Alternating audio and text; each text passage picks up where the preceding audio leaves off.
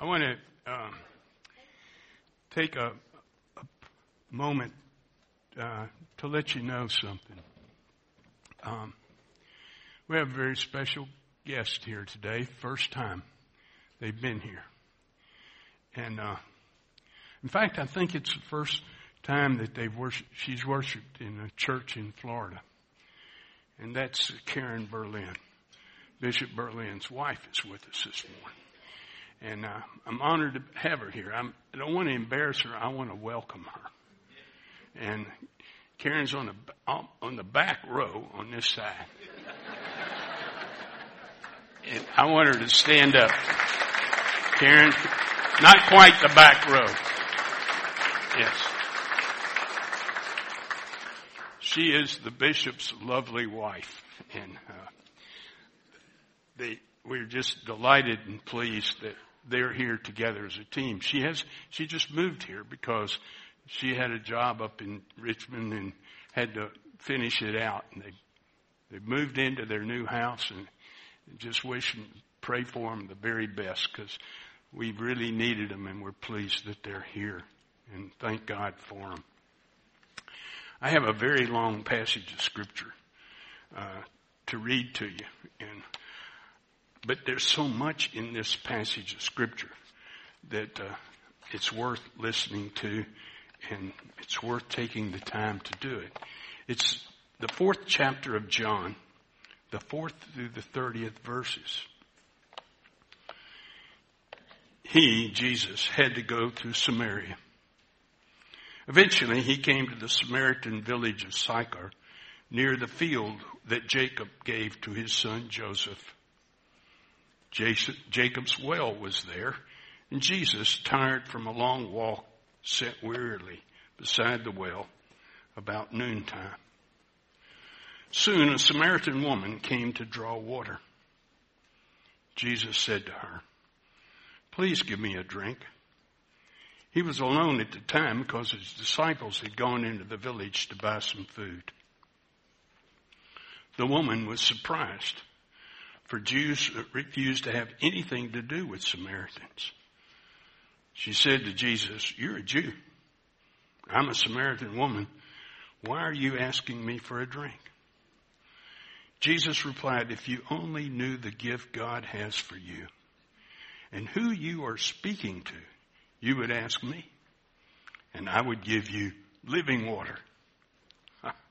But, sir, you don't have a rope or a bucket, and this well is very deep. Where would you get this living water? Besides, do you think you're greater than our ancestor Jacob, who gave us this well? How can you give better water than he, his sons, and animals enjoyed?" Jesus replied, "Anyone who drinks this water will soon become thirsty again. But those who drink the water that I give will never be thirsty again. It becomes a fresh, bubbling spring within them, giving them eternal life." "Please, sir," the woman said, "give me this water that I'll never be thirsty again, and I won't have to come here to get water." "Go and get your husband," Jesus told her. "I don't have a husband," the woman replied. "You're right, you don't have a husband, for you have had 5 husbands, and you aren't even married to the man you're living with now. You certainly spoke the truth." "Sir," the woman said, "you must be a prophet. So tell me, why is it that you Jews insist that Jerusalem is the only place to worship, while we Samaritans claim it is here at Mount Gershon where our ancestors worshipped?" Jesus replied, "Believe me, dear woman, the time is coming when it will no longer matter whether you worship the Father on the mountain or in Jerusalem. You Samaritans know very little about the one you worship, while we Jews know all about him. For salvation comes through the Jews. But the time is coming, indeed it is here, when the true worshipers will worship the Father in spirit and in truth. The Father's looking for those who will worship him that way.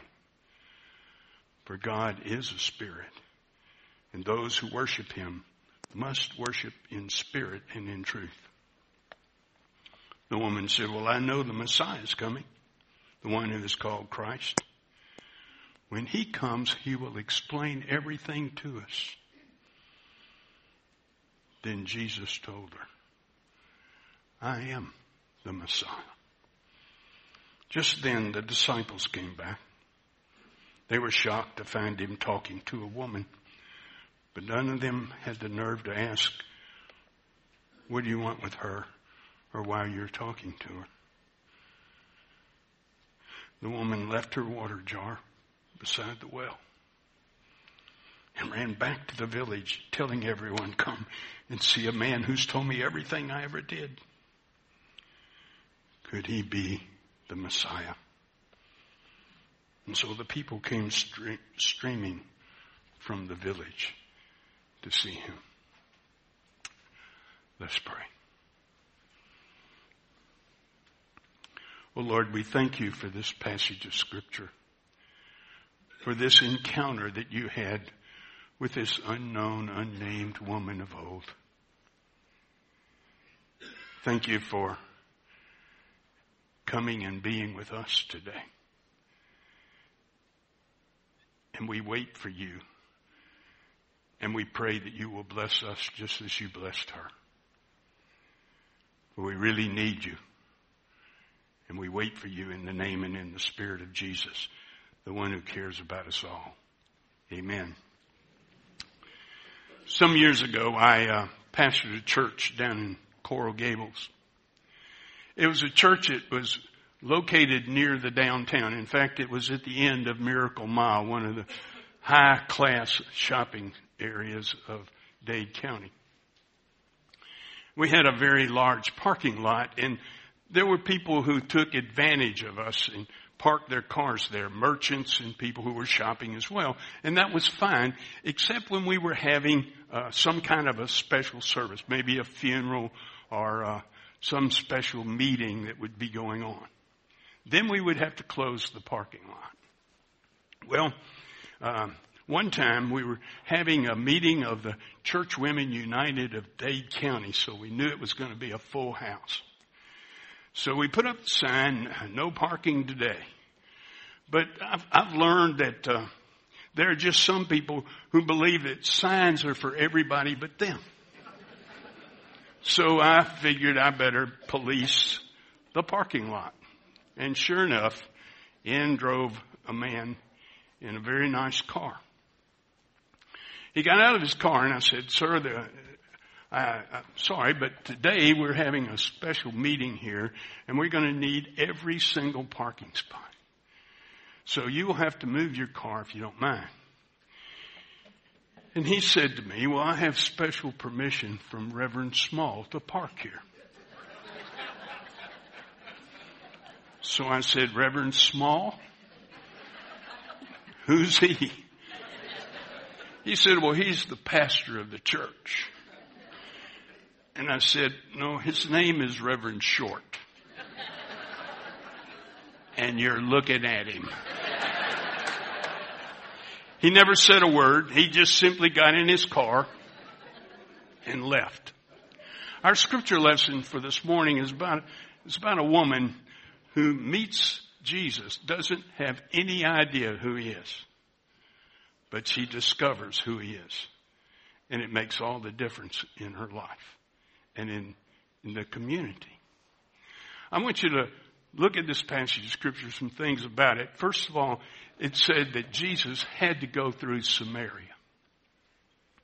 It occurred to me that when I read that, there are just some things in life we have to go through. Some really hard, tough things to go through. We may try to go around them. We may try to go over them. We may try to go under them. But there are just some things in life we have to go through. Some of you are dealing with some stuff right now that you have to go through. Well, Jesus had to go through Samaria, the scriptures tell us. It was not an easy place to go through. It was not a nice place to go through. In fact, biblical scholars tell us that Samaria was sort of on the other side of the tracks to most pious Jews. It was a place that people who had come to the Holy Land as foreigners lived.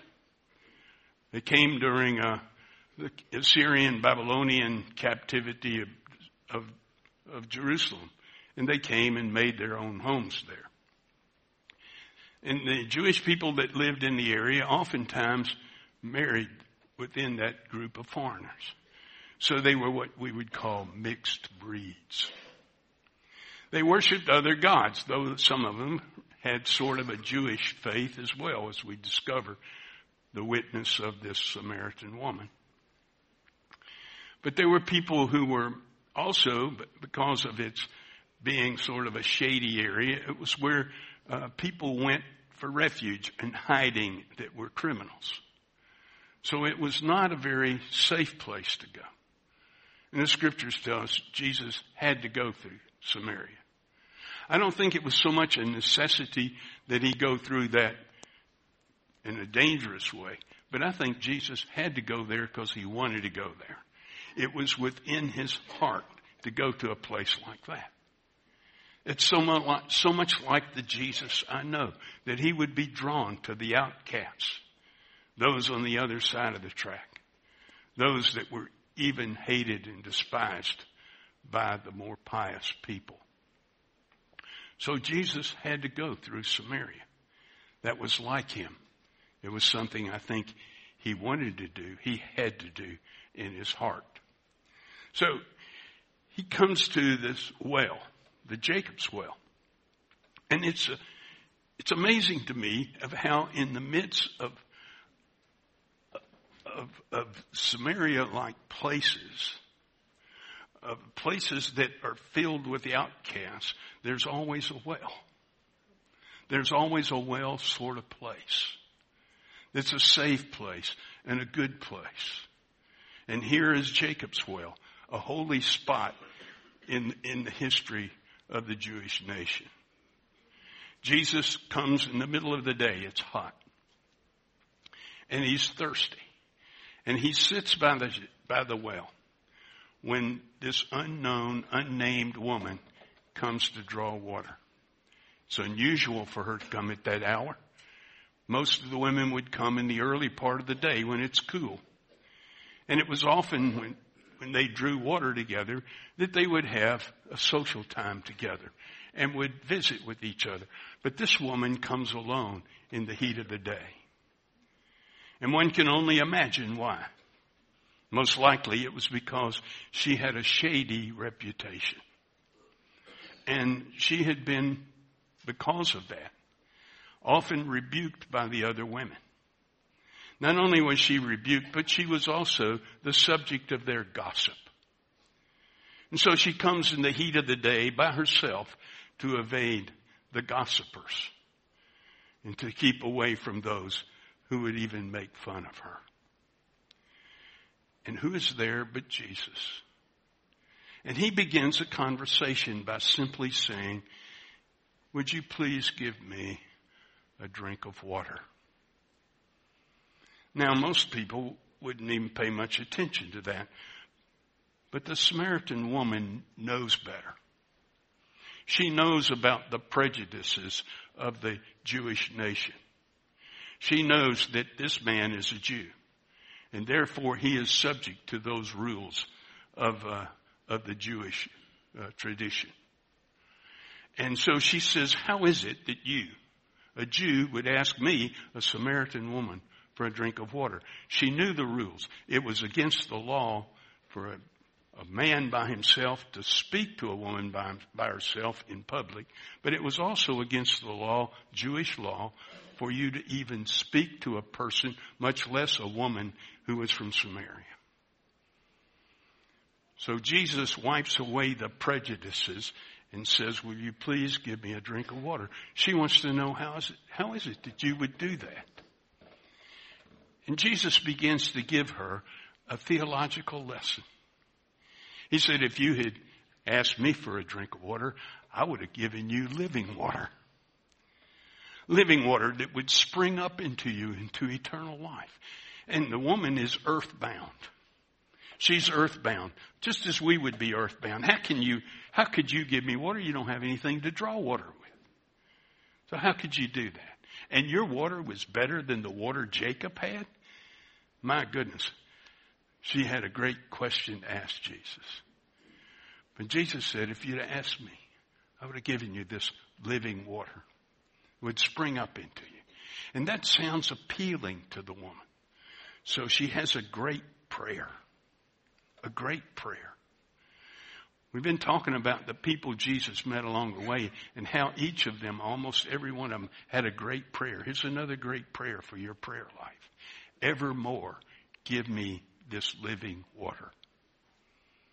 Now, she wanted that water so she wouldn't have to come back and draw water from the well. She still didn't quite understand it. So Jesus says, look, if you want the living water, go get your husband. And she said, well, I don't have a husband. She confesses this. I don't have a husband.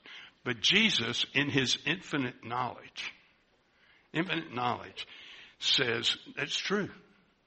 You don't have a husband. You have had 5 husbands. And the man you're living with now is not your husband. This is a busy woman. Busy woman. And Jesus knows that about her. You see, that Jesus is the unique God-man. You see him as a man in this passage of Scripture thirsting for water.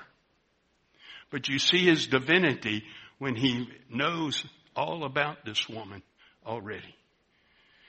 He has that knowledge, God-given knowledge, that she has 5 husbands. The man she's living with isn't her husband.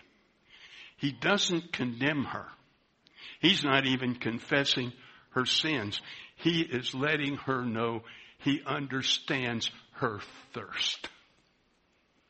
Her human thirst. And in all of our lives, there is a certain thirst that we have that can only be quenched. That can only be fulfilled when we have the living water that Jesus gives us. Jesus knew that about this woman. He doesn't condemn her. He understands her.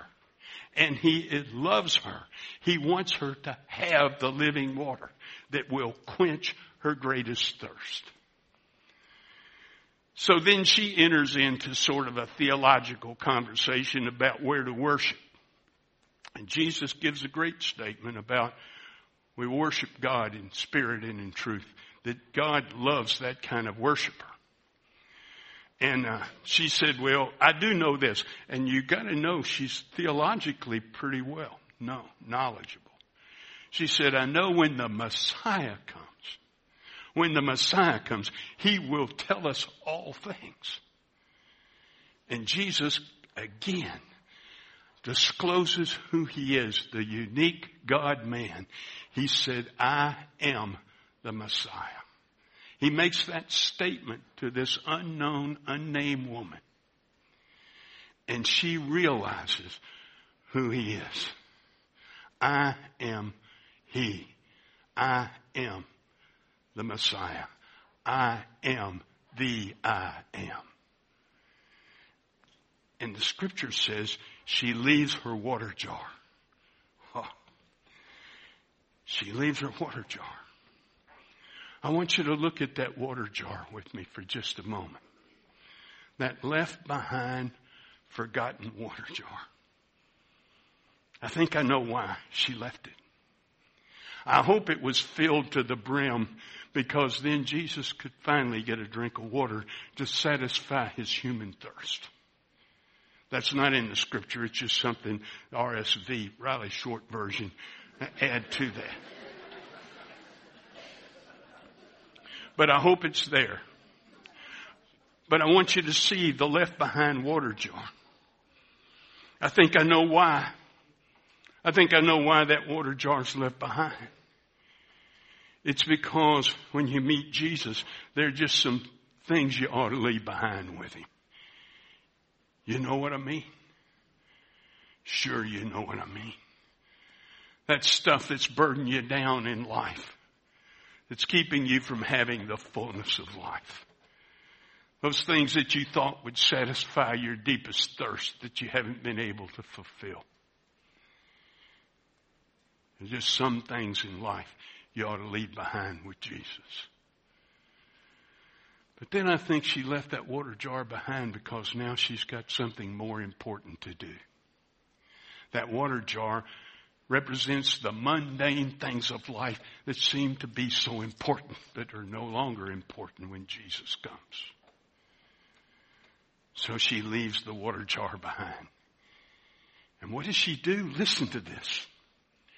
Listen to this. She goes to the town. She goes from the well, to the town to tell them, come see a man.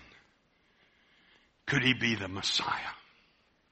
She goes back to those people who had been gossiping about her because she knew they needed Jesus. She goes back to the men who had used her for their pleasure because she knew they needed Jesus. She goes back to the town where the people are rejected and left behind by society and says, come and see a man.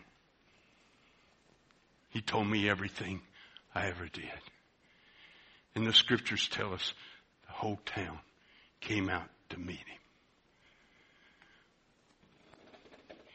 But we know what it's like to be the woman at the well, don't we? We know what it's like to be the subject of mean and harshness, to be left behind, to be put on the other side of the track. We know what it's like to be thirsty, wanting the living water. Well, here comes Jesus to this marvelous well where we are this morning. Here comes Jesus. And he says to you, if you ask me, I will give you water that will spring up into you unto everlasting life. We would do well to be like this unknown, unnamed woman of old who prayed, Lord, evermore, give me this water that I may never thirst again. Jesus wants to give us the living water. And that's the truth. Amen. Now may the blessings of God the Father, the Son, and the Holy Spirit be with you, abide with you, and keep you in his peace, grace, and favor, now and forever, and forevermore. Amen.